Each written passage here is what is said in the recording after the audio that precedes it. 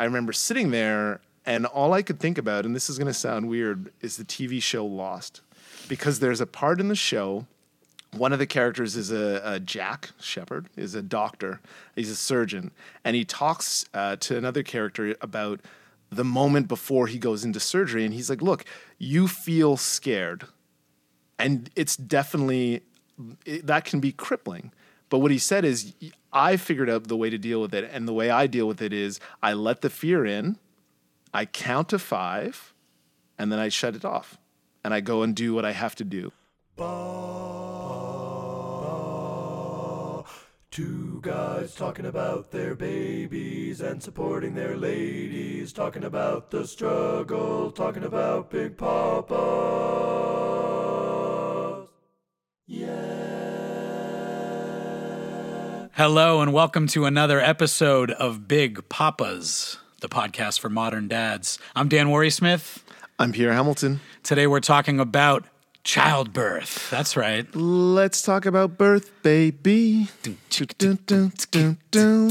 we're throwing it back to the 90s. And the good things that make me. Let's talk about birth. We're here talking about birth. Let's talk about birth. Our guest today is midwife Lisa Thacker. She was a midwifery student at the time that my wife Zoe and I were preparing for the birth of our daughter, and I'm really excited to have her in here. It's really cool to reconnect, and we're going to hear all about her industry. But before we do that, Pierre, you had some solo dad time over the course of several days recently. Yeah, absolutely. That's a tall order. I want to hear all about it. Yeah, here it is. All right, so my wife went away for work. She went out to Calgary and Vancouver, and she was like, all right, so you're going to be on your own. And it was the first time since Pat leave that I was solo with kid for just about a week. And, you know, I was looking forward to it. There was a bit of hesitation. I'm not going to lie to you, Dan, a bit of hesitation. Do you want to ask why? Why, Pierre? Well, my daughter has been going through what I would call, 2 to 3 months of intense mommy love, is what I would call it. Heartbreaking if you're a dad. Yeah. Like to the point where, you wake up and again, I lean in and I say, oh, morning, Zadie. I've got your milk, like rise and shine. And she just looks up at me, blinks and says, Mama. And then I go, yeah, mama's here and everything like that. But, Dada right now. And I want mama, which again is just crushing, absolutely crushing. But that was my hesitation, but I knew I had to do it. I had a job to do. And so, I jumped right in there. It was mostly fine. Like I would say absolutely amazing. I mean, kids are kids. She's a toddler. She's going to test. There was a couple of the little highlights. We ate the first day the first morning we were together and she was going to daycare. We ate cereal together. I was like, do you want cereal? She's like, yeah. So I poured her a little bowl and we both just sat there and ate cereal. And I felt like, yeah, this is great. I like this bit. Nice. That evening, though, things took a turn for the worse when she decided to dump out all of her food on the ground. And it's just a phase that she's going. She just ate a bunch, looked at the plate, turned it over, had a mischievous grin on her face. And I was like, Zadie, we don't do that. And she just looked at me and was like, okay. And you're like, yeah, I mean, cute. I feel like you're not really saying okay and that you're going to do it again. And she's just sort of, okay. I can feel the condescension just in your relaying of the story. And then she just is like, okay. And then starts like trying to just get it all off of her high chair. So she's just like throwing it around. And I'm going, cool. And honestly, I'm like, I'm not going to call Jess about this. I'm not even going to text her about it. I'm just going to ride this part through. We've talked about this. Yeah, we have. The non-call. The non-call. You don't want to do it. She's out there, like she's already there for work. That's obviously there's stuff with that. And then she took some time towards the end of the trip to go and visit some of her friends. So I just didn't want to really start off the week with like an immediate like, hey, your daughter is being insane right now. I don't can't make the take call. this. Don't make the unless you need to make the call. If it's important to make the call, you make that call. But don't make the call. But yeah, and then as the week went on, I felt like it was like hurdle after hurdle was cleared. And yesterday, which people here will be like, when was yesterday? It was this Saturday. We went to the park. Her mom was coming back later that night. Does that orient you enough, listeners? Yeah. Okay. Are you with us now? Jeez. Are you with us there? And we were at the park, and she just was amazing. Like, she'd run around, and I could see her sort of like looking to see that I was like seeing what she was doing. She's like, I'm gonna climb to the top of this big like little slide and then go down. And she'd never done that before. And she just was like, I'm climbing up, and look back at me and be like, Daddy, do you see me? And I'm like, yeah, I can see you. And just sort of, dada, dada, dada. And it really just changed. And I felt like I was like, yes, I stole it back from my wife. I've got it now. I've got the power. And the one thing that was really hilarious is that my wife called and she was like, hey, so I'm coming back now. I'm just like, I'm on the plane. We're just about to leave. I'm like, yeah, we just got home. We were at a little a street festival, and then we visited with some friends, and she was really good there, and everything was fine. The one thing that was funny, and I just think this is the most amazing thing. I was wearing a pair of shoes, the same shoes I'm wearing now, and my kid has a very similar style of shoes. They're two different brands, but very similar style. This like new meshy style material of shoe. They look very cool. Yeah. Oh, thank you. But she had them first, and then I bought my pair. People at the party are looking at her shoes and they're like, oh, you guys are wearing cool, like the same shoes. They're matching. That's so cute. I kid you not, this is what happened. She's hearing this, and she obviously can only hear some of it. Maybe she hears like shoes, Dada shoes, Zadie shoes, same shoes. But suddenly people are like, yeah, it's cool that you have shoes. Did you plan that? Like, was this a whole thing? I was like, no, I just like, these are the shoes I wore. And suddenly you can see in her face that she's like kind of confused.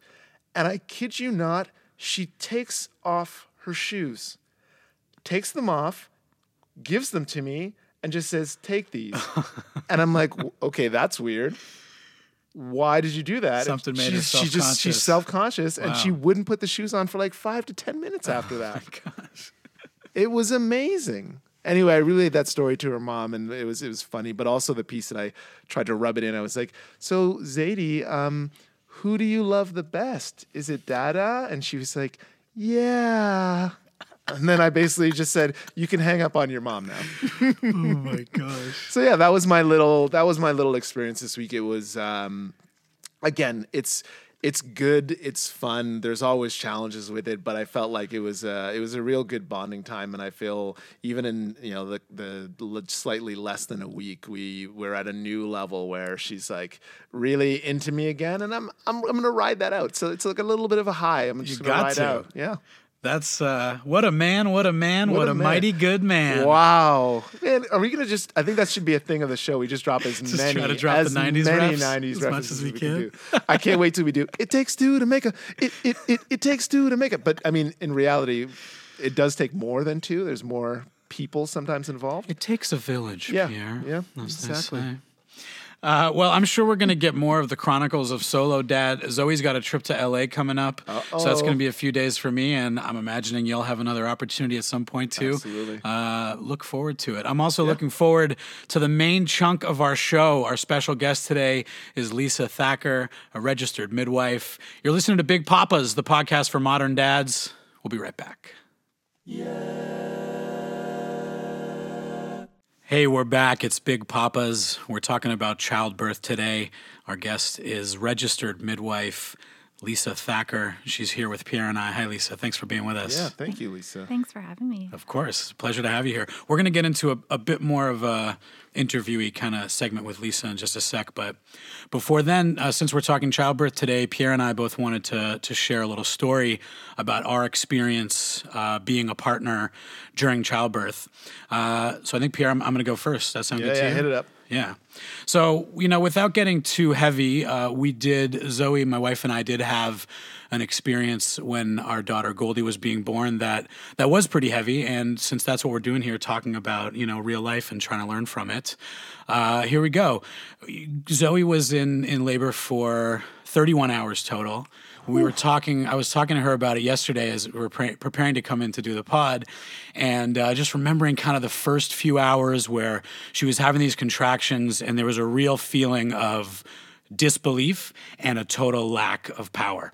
She would have a contraction that would last for 20, 30 seconds and it would every time it would surprise her how much it hurt.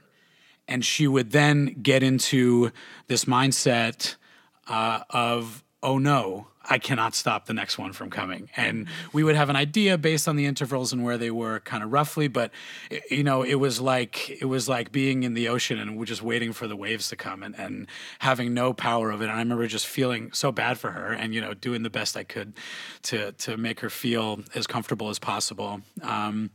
And with midwives, we went the midwife route, and there are different options. When you have a midwife, you can do a home birth, you can do it at a place called a birthing center, and you can do it at a hospital. And we went with midwives at the hospital, and when you do that, they encourage you to stay home as long as you can until it's really necessary to go to the hospital.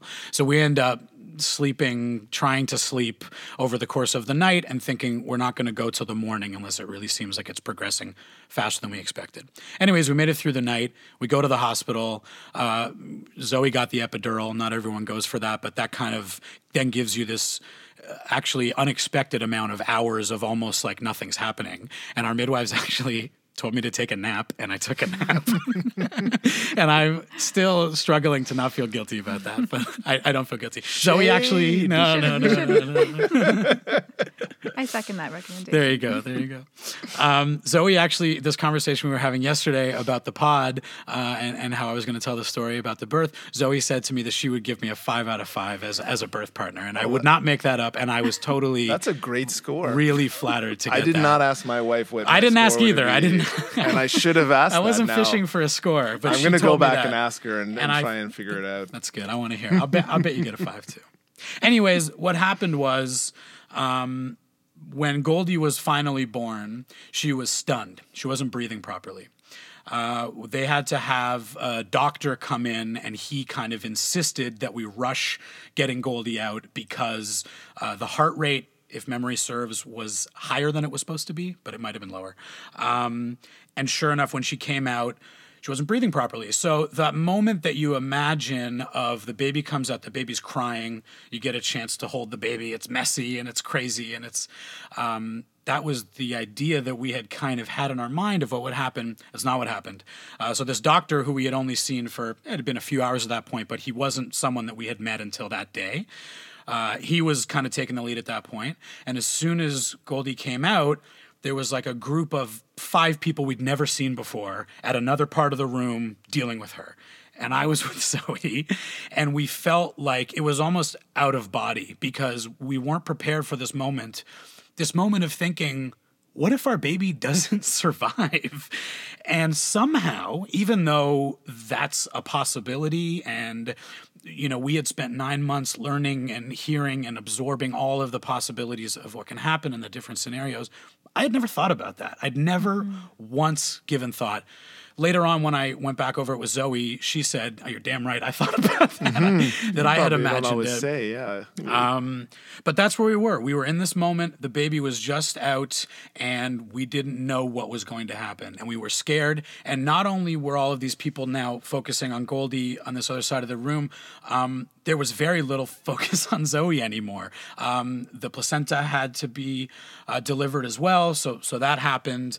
And anyways, if you skip forward a little bit, we found out the next morning 100% definitely nothing's wrong with Goldie. What happened in the interim, in between those first few minutes, she was put into the NICU and she was given a thing on her nose to breathe through. It looked kind of like Bane from Batman. It was super freaky, and we didn't get to touch her or hold her that first night because she was in this kind of contained unit.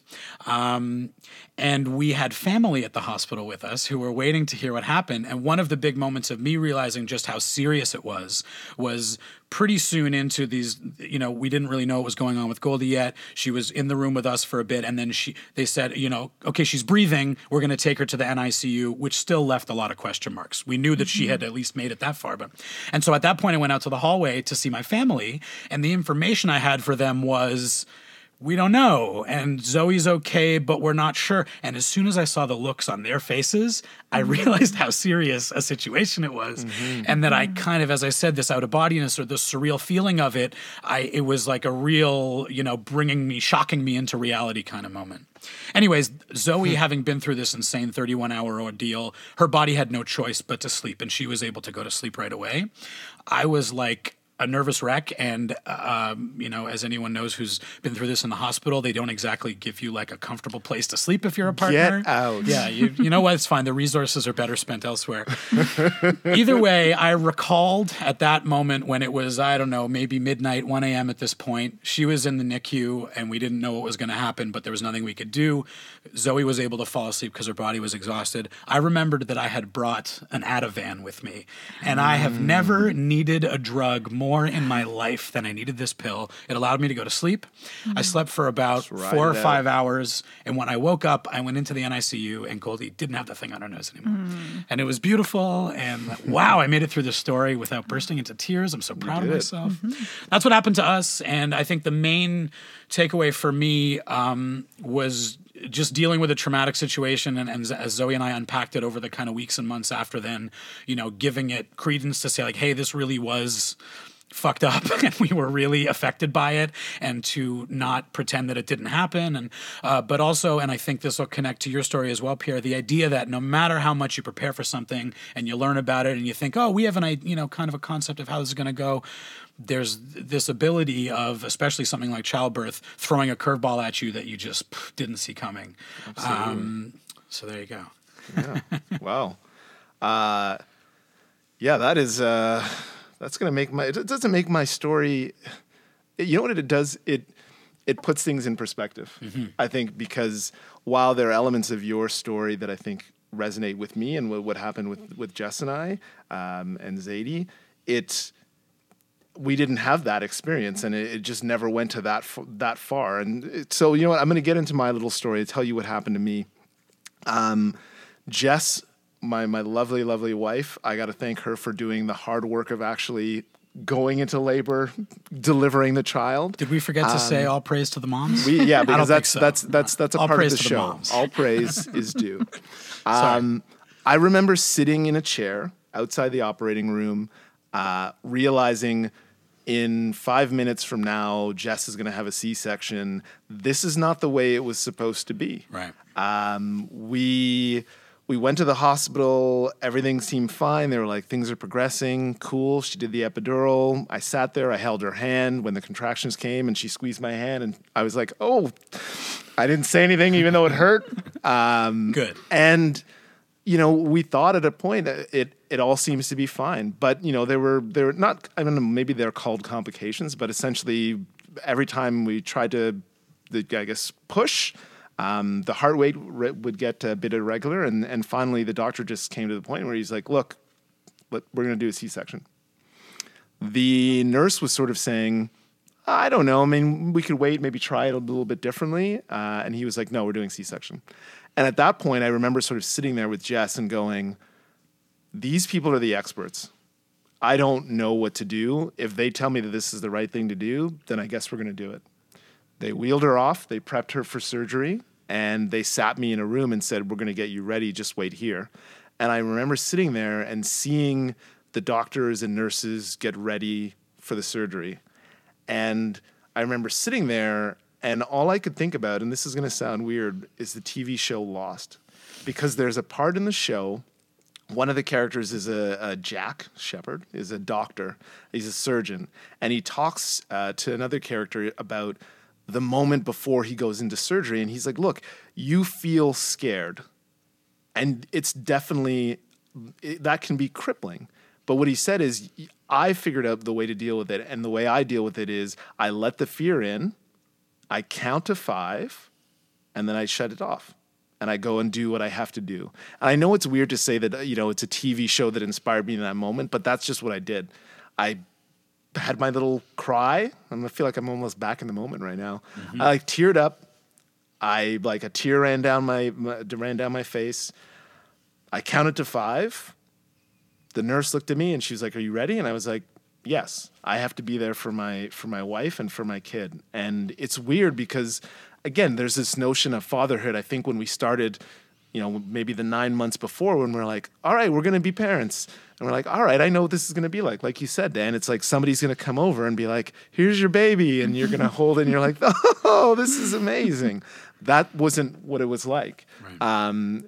Half of Jess was covered by, I don't know, surgical sort of drape. Yeah, there it is. Thank you, Lisa. That's why we bring in the professionals.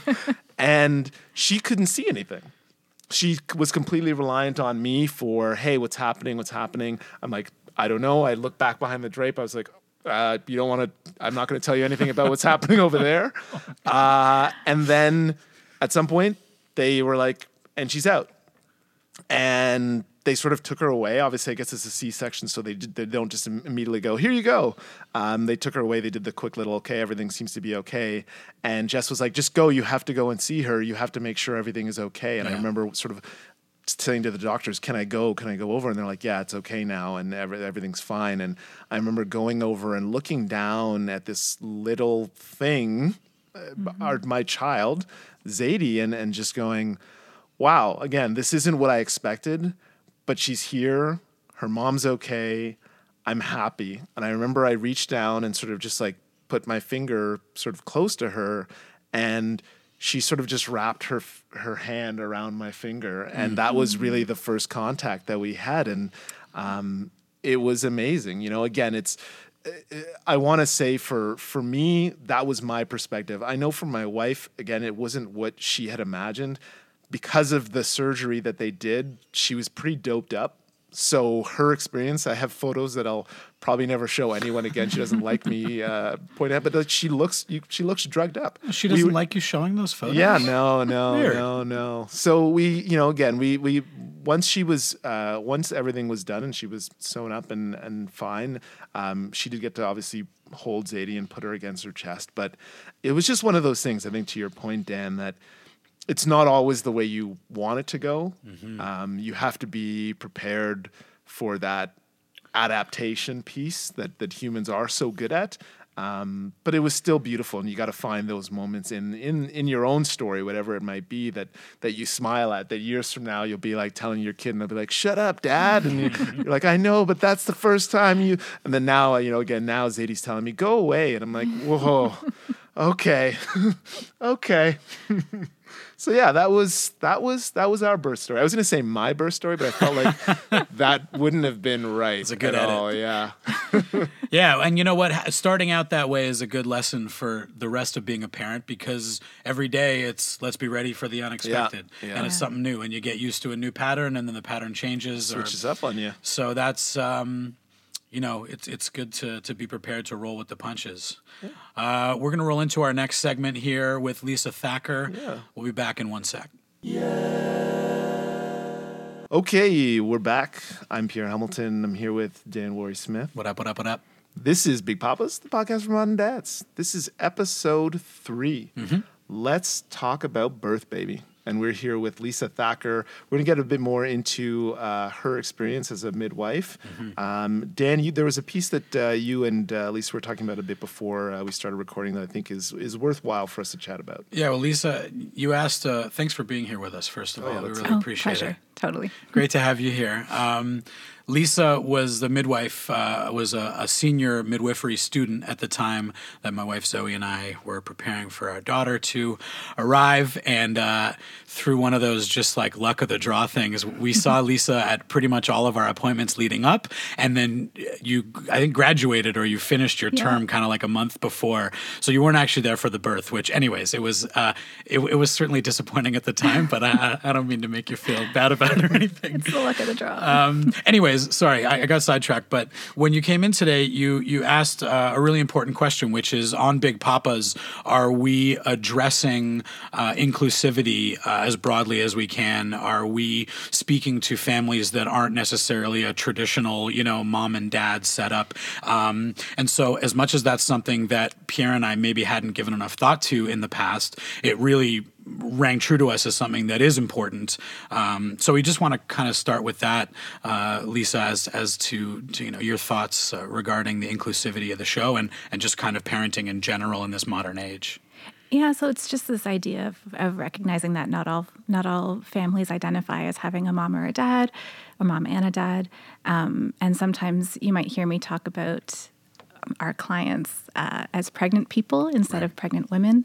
And for the, certainly there's a lot of folks who do identify as dads, but there are also families where that's not the case. And so while this is a podcast for dads, and I totally appreciate that, hopefully it will also be relevant and useful to other partners, like other people who are supporting their partners or their family members or whoever it is through the process of birth. Nice. Yeah, and I feel like I'm in my head since we had that talk. I'm now like thinking about language, but feel free as we go along to like jump in and be like, wait a second, I would actually say it this way.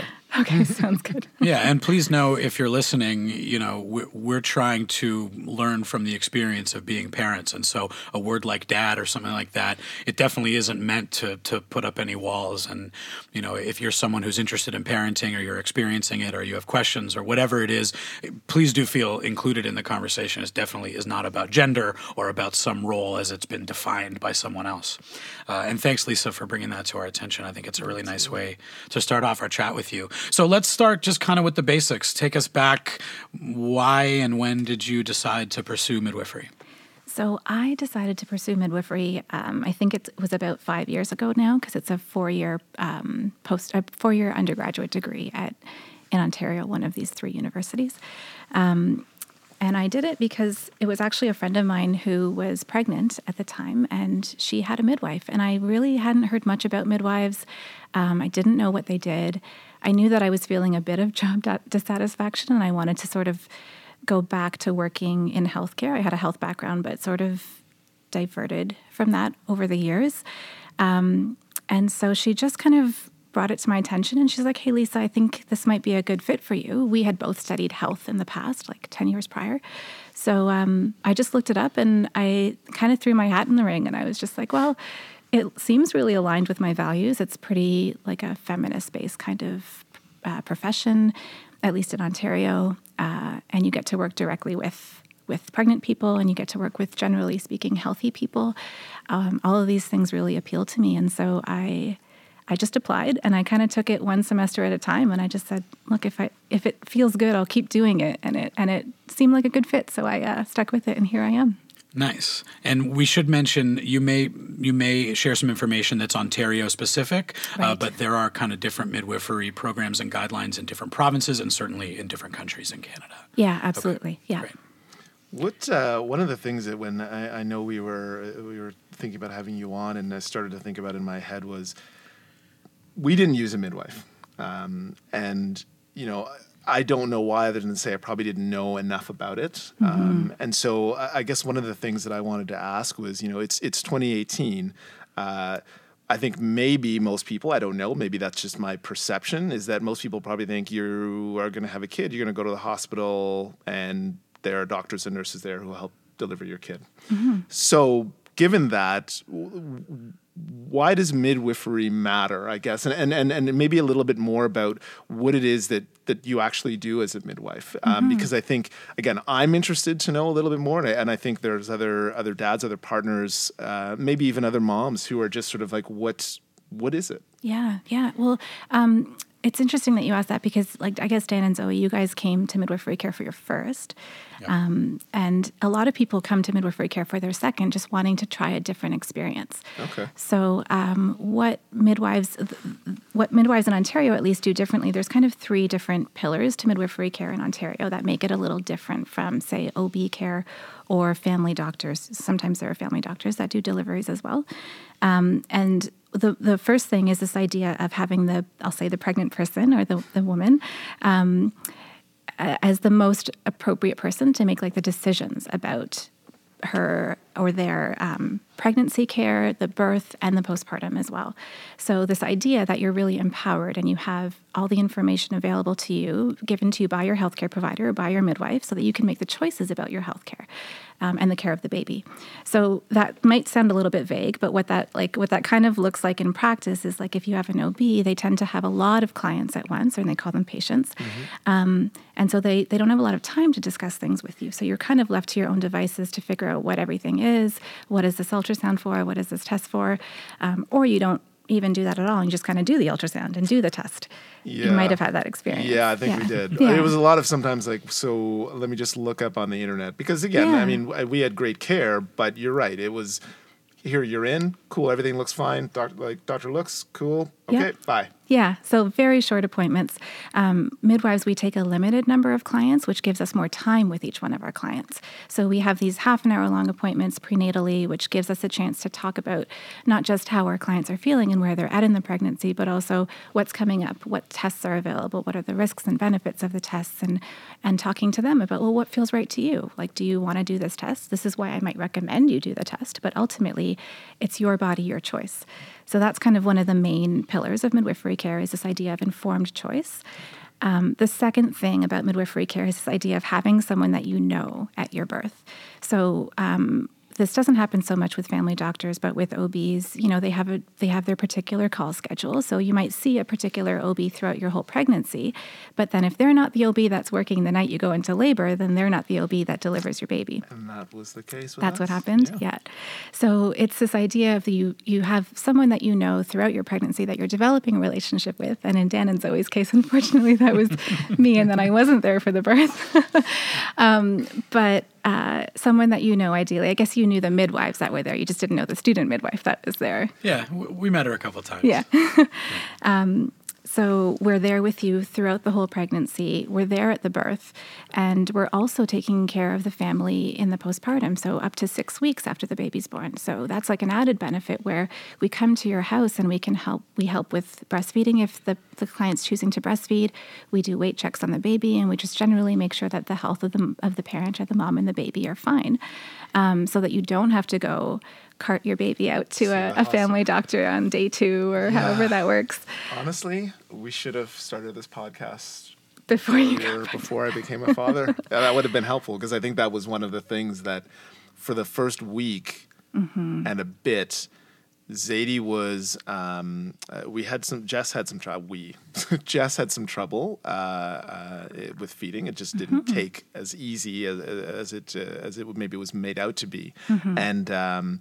And then there was a bit of, Zadie had a bit of jaundice, right? And so we were like making these trips. Okay, we're trip to the hospital for like a breastfeeding clinic, like trip to the hospital. Okay, now her weight is low, so now they want us to come back the next day at this time when we got to wait in the hospital.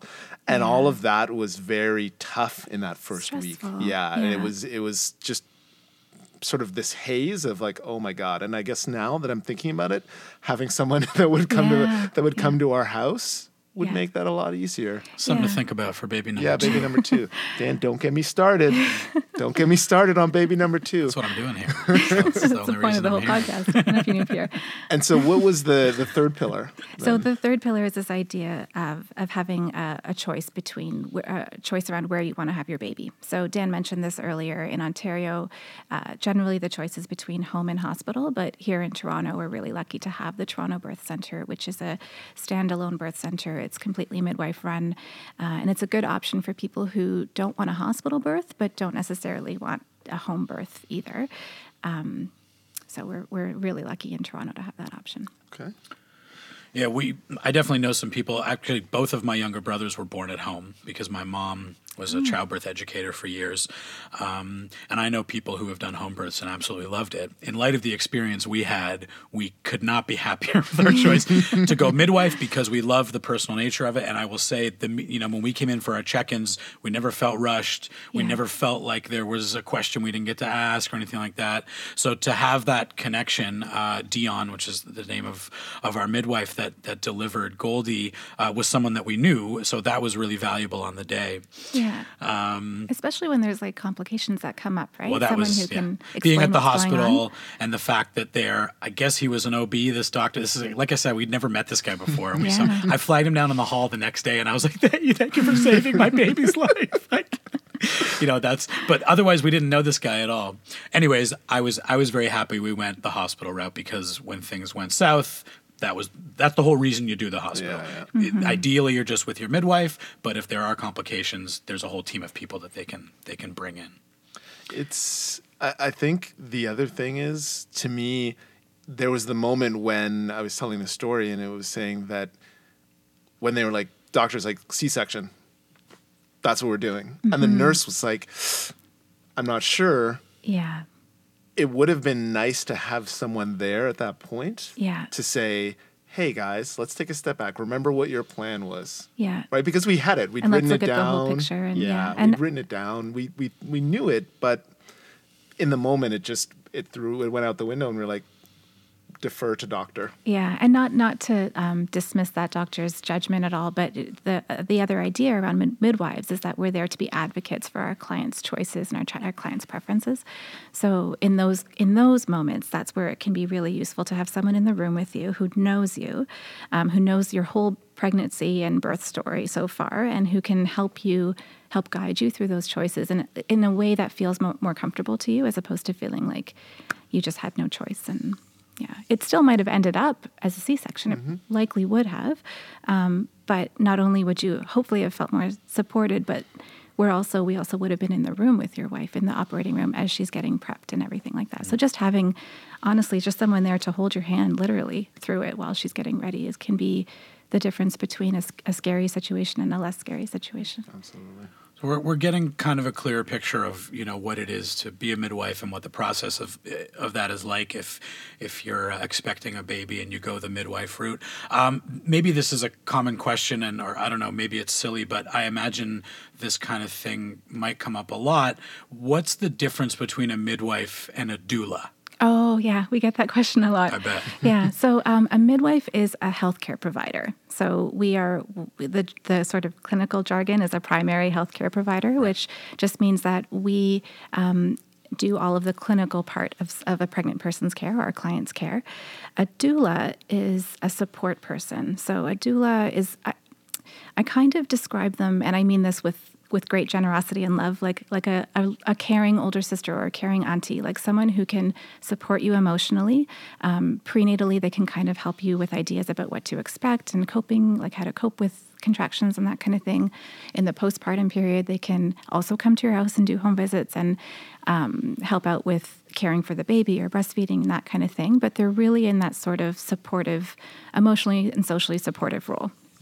So possible that if a pregnant person were interested in going the traditional route of an OB, that adding a doula to the mix could bring in some of that personal comfort and advocacy. Yeah, definitely. Okay, cool. Yeah, and especially for folks who are planning hospital births, I would recommend them because the hospital environment can feel so isolating or impersonal. Impersonal. Right? Yeah. So to have that support person who's just rubbing your back is just a really nice thing to have. Right. Yeah. Okay. That's a good spot to go, I think. Yeah. What do you wish more men or partners or support people knew about childbirth? Like what's the thing that you're like, oh yeah, that's something I wish more people knew before they got to that point? So it's funny because both of you guys actually touched on it, and so it's this idea that you can plan and plan and plan and plan, but really you have to be ready for uncertainty and you have to be ready for the plan to change. Because that's the reality of childbirth. And actually, Dan, you also said that it's a really good primer for parenting. And I use that line too, because it really is. Like if you can go with the flow in childbirth, and that's a good sign of how, your parents, well, it's not necessarily like indicative of how your parenting style will be, but it's a good sign that, You got this. Don't worry about it. But Sounds it's- like another 5 out of 5. Yeah. Dan is winning it, just crushing it today. Big Papa's the competition. So that's one of the big things, is this idea of being ready to sort of support your partner in a change of plan that you might not have predicted or might not have anticipated. There's a couple of other things. Like, it could be, I guess it goes with this idea of not really knowing what to expect. So it could just be a whole lot longer than you thought it would be. I've definitely have clients for whom it was a lot quicker than they thought it could be, and it was Right. it's a little bit like. In a different kind of way, throws you off. Like, you're just like, whoa, I didn't expect it to be that quick and that intense. So what, on the quick side of things, what's quick? Oh, like an hour, Wow. maybe 2 hours. Yeah, like Okay. it could be pretty quick. Man, okay. And what's Don't long? tell Jess that. Yeah, I'm not Jess saying about she's. It's not necessarily a Go great back thing. 30 seconds. right. It's like Yeah, you're don't doing, listen your to this body's part. doing all that work in a very condensed amount of time. Yeah. So it's intense. It's intense. People Okay. might think that they want a really quick childbirth, But there or quick are- labor, but it's hard. There are It's hard. repercussions. Yeah. Okay, understood. And on the long end of things, Oh, long can be long. Long can be several days. whew, okay. I thought 31 Yeah, I know. was long, but Yeah, depends on what kind of a labor it is. If it's an induction or if it's prolonged early labor. I think this is another good time for us to just give a shout out. You can't see me in the studio, but I'm saluting all moms out there again. All the pregnant people. Yeah, all the pregnant people. There we go. I don't even want to get into it. I'm going to step away from them. if you're pregnant or may become pregnant, we respect you. That's true. Now, I'm wondering about behaviors that you see from dads or partners, good or bad. So the kind of thing that you see a lot of dads maybe doing that you think, why does this happen? Or the kind of behavior that maybe you've seen here or there that you say, oh, I wish that more dads or partners did that. Do any of those come to mind? So that's another maybe thing to in terms of what to expect, is that you don't know how your partner is going to respond to labor, right? Nobody can really predict how they're going to respond to that kind of intense sensation, intense pain. And so to not take it personally if you're getting yelled at or directed very Yeah. sternly about what to do and what not to do. So it's really just understanding that your needs are secondary. I hope it's okay that I say that. Absolutely. No, that's the whole point of the podcast. Yeah. So- Secondary.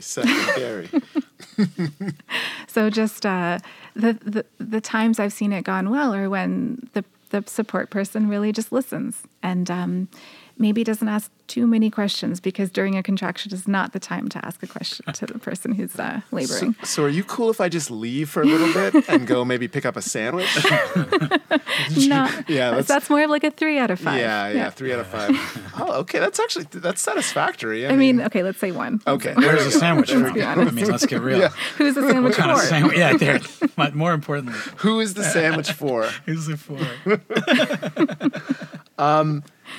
You told us right now you're actually on call. Mm-hmm. Okay. So I want to know, what does that mean? Because I think for me, again, I'm thinking, okay, so I know now I have a better understanding of what you would do in the sort of prenatal piece, but now you're on call. I mean, I'm hoping it doesn't happen right now, but buzz, buzz, buzz, you got a little buzz. Yeah.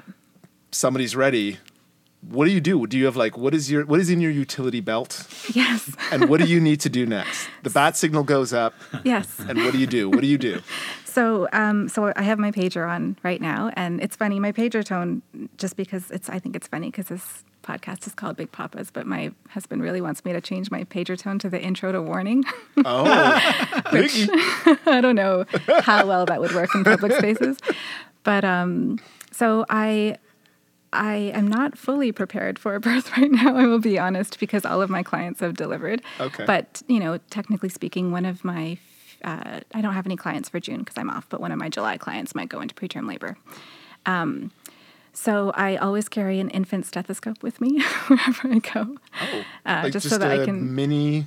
Just a little stethoscope. It's in my backpack, just so that in case I need to go. So there's always 2 midwives at every birth, and if I'm the second midwife, that's one thing that I should be carrying. So if my pager goes off, I basically have to bounce out of here, go home, pick up my equipment, and it depends on the client. So if it's a client's first baby, we always do a home assessment before we move to the birth center or set up for a home birth or move to the hospital. And that kind of saves our clients from, you've heard that story of like clients going to the hospital and they're like, oh, you're too early, you have to go back. So we do the first assessment at home to make sure that the labor is actually active. So I might go to their home if that's what's happening, or if it's their second baby and things are moving quickly, we might just move straight to where they want to have their baby, the birth center, the hospital, or home. Or sometimes I get paged with non-labor calls, right? Like the other great thing about a midwife is if you have an emergency and it's during the pregnancy, instead of going to the ER, you page your midwife and we do a little triage over the phone. Oh, okay. And so we can decide, like, is this something that I can see you at home for, I need to see you at the clinic for, or we should meet in the hospital for?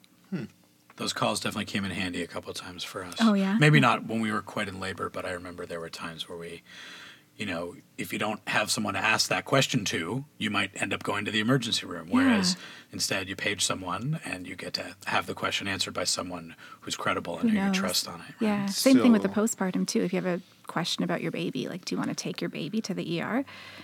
You might need to, but call your midwife first and she might be able to give you another route. Yeah, it sounds like a better Google, more focused on pregnancy and care. No, that makes sense, because I you know what, I think there have been instances, I don't think they came up a lot when sort of prenatal, but there were times when I was definitely looking things up and being like, well, like what if that happened? And the internet is a dangerous place, right? It's an amazing place, but also a very dangerous and scary place. And sometimes if you're you don't always necessarily know, is this truly the most accurate information, right? I mean, there are obviously sites that you can trust more than others, but I think, again, having a person, it reminds us, that maybe it reminds me that it's important to have people to talk to that know your situation, right? That understand you and understand your partner, and that can relate to you in a way that makes you feel comfortable. Because I think there's a lot about that discomfort going into something that you haven't done before. Well, that's the thing. Childbirth is so incredibly intense in so many ways, like emotionally, psychologically, spiritually for some people, physically certainly. And so to have someone there who you feel comfortable with can really help, can really make the difference between having an experience that you feel good about at the end and having an experience that makes you not so happy. Yeah. I always tell all my clients not to Google anything. Call me. Don't Google anything. Oh, Google's awful. It's terrible. And don't look at mommy blogs either. Goldie had roseola a couple weeks ago, which I had never heard of before. I've heard of it, but remind Well, so it's just a few days of low-grade fever and then a few days of like a really little rash. It's like basically the perfect virus, because when we found out what it was like, oh, awesome, okay. And it's like the chicken pox in that you get it once and it's out of the way. But I was out doing some work and Zoe said, I think she might have the early stages of measles. And I Googled measles, 1-year-old. Oh, no. Don't do that. Dan, tell us, what did you see? It was awful. It looks terrible. And they tell you that babies die when they're young and they get the measles. Anyways, luckily Zoe and I already, it's not like I had a total freak out. But we were like, let's maybe not Google stuff like this. And then we went to the doctor, and the doctor, I've never had a quicker visit, whether myself or a baby, never had a quicker visit to a doctor. She came in, she said, it's roseola, it's going around, be happy. And she left. She got right out of there. Nice. I wonder if, maybe tell us a little bit more about sort of the pregnancy happens, and now you're sort of doing the aftercare piece. What does that look like? So you said, I think you can come to the home, you can sort of help out a little bit, and then you just vanish. Oh, well, hopefully it doesn't feel like that. But let's start with right after the birth, because one of the really nice things about midwifery care, and this is certainly true for our hospital, I think it's true for most hospitals across Ontario, and certainly true for the birth center as well. As long as both the birthing parent, so the mom, and the baby are well, then they can go home. The family can go home about 3 or 4 hours, let's say 3 hours after the birth. So in certain cases, like with you guys, you had to stay. But if if everything is well, then that can be a real benefit. And part of the reason that we have that system in place is because we are going to come visit you, usually in the first 24 hours after the baby's born. So like right off the bat, you get to go home and sleep in your own bed and eat your own food and, not be in a shared room with another crying baby or something like that, right? So then we come to visit you. And every clinic, I would say, is a little bit different in terms of the schedule of visits. But for our clinic, it's usually like day one. I usually like to visit clients on day 1, 2, 3, and then 5 or 6, and then again on day 10. And all of those visits are at the home, and we help with breastfeeding. We make sure that the baby's feeding well, and that the birth parent or the mom is feeling comfortable with that and confident. It is a learning process, so it's not like it happens right away. So those early visits are really important, I find. And we do know that breastfeeding rates at 6 months for clients of midwifery care are much higher than breastfeeding rates for folks who had OBs. And part of that is just we have that intense care. So we do that the first, let's say, 10 days or so. And then at 3 weeks, usually the parents will come into the clinic with their baby, and then at 6 weeks come into the clinic with their baby for their final checkup. And after that, we sort of pass babies off to family doctors or pediatricians. Yeah. You said something interesting when we were just chatting before about how that's sort of been your experience. You don't maybe see the after piece. How does that feel? Like I'm okay. I'm okay with it. You're okay. You're like, cool. You're 6 weeks. Yeah. Peace. Yeah. Have a good life. Well, there's a whole lot that goes on. Like I would just need a whole nother degree and a whole lot of I'd have to go back to school for a really long time to figure out everything about children. And I'm okay with capping my experience at 6 weeks. Yeah. Other midwives, I don't know how they feel about that, but that's okay with me. Is it possible to program warning as the phone on your pager? Actually, if it's possible, you should I've looked it up, and I need to ask my friend to edit it down to because the intro is like a good 30, 40 seconds. I feel like we know some engineers that might be able to help with that. Well, there's going to be a lot of lullaby singing and gift bringing if Lisa's pager starts ringing. That is so much better. Wow. Did you just dig that up? I'm so glad that landed. So glad someone laughed. We just can't get away from the Biggie references, eh, Pierre?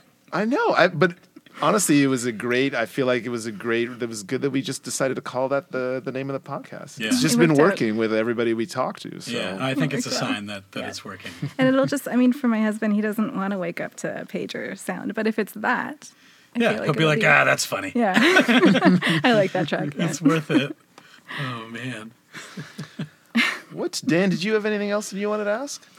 I don't think so. We discussed asking whether dads do funny, like if you remember that a dad doing a funny thing during a birth, but I kind of feel like that undercuts what's been a lot of very useful information here. And I also think you told me that you'd probably throw that question back onto us. Well, yeah, I wanted to know. Did you do anything funny, Pierre? Like what surprised you or what was like? You know what? So when we got to the hospital, like we called and probably it was like the middle of the night sometime. Maybe it's like 2 or 3. We're like, she's in contractions. How long are they apart? And this long. They're like, yeah, don't come to the hospital. Okay, so cool. We'll wait it out. And then it was like morning. We're like, okay, they're this close. They're like, okay, come to the hospital. And we go in and they're like, okay, looks like everything's good. We're going to admit her. Mm-hmm. All right. So we go and I'm going, okay, I'm going to go park the car. And I'm like, Jess, do you need anything? She's like, no, I'm good. And I'm like, okay, I'm going to go and I'm actually just going to maybe get a coffee. And so I went into this coffee spot that we used to actually live on that side of town.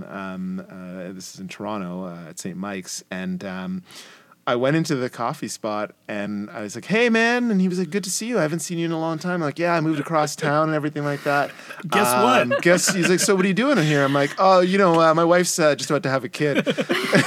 He's like, so what are you doing here now? And I'm like, oh, no, it's cool. She's like, it's fine. Like, it's early stages. So I just parked the car and came to get a coffee. And as you're saying it. Yeah. So that's one of the things I did.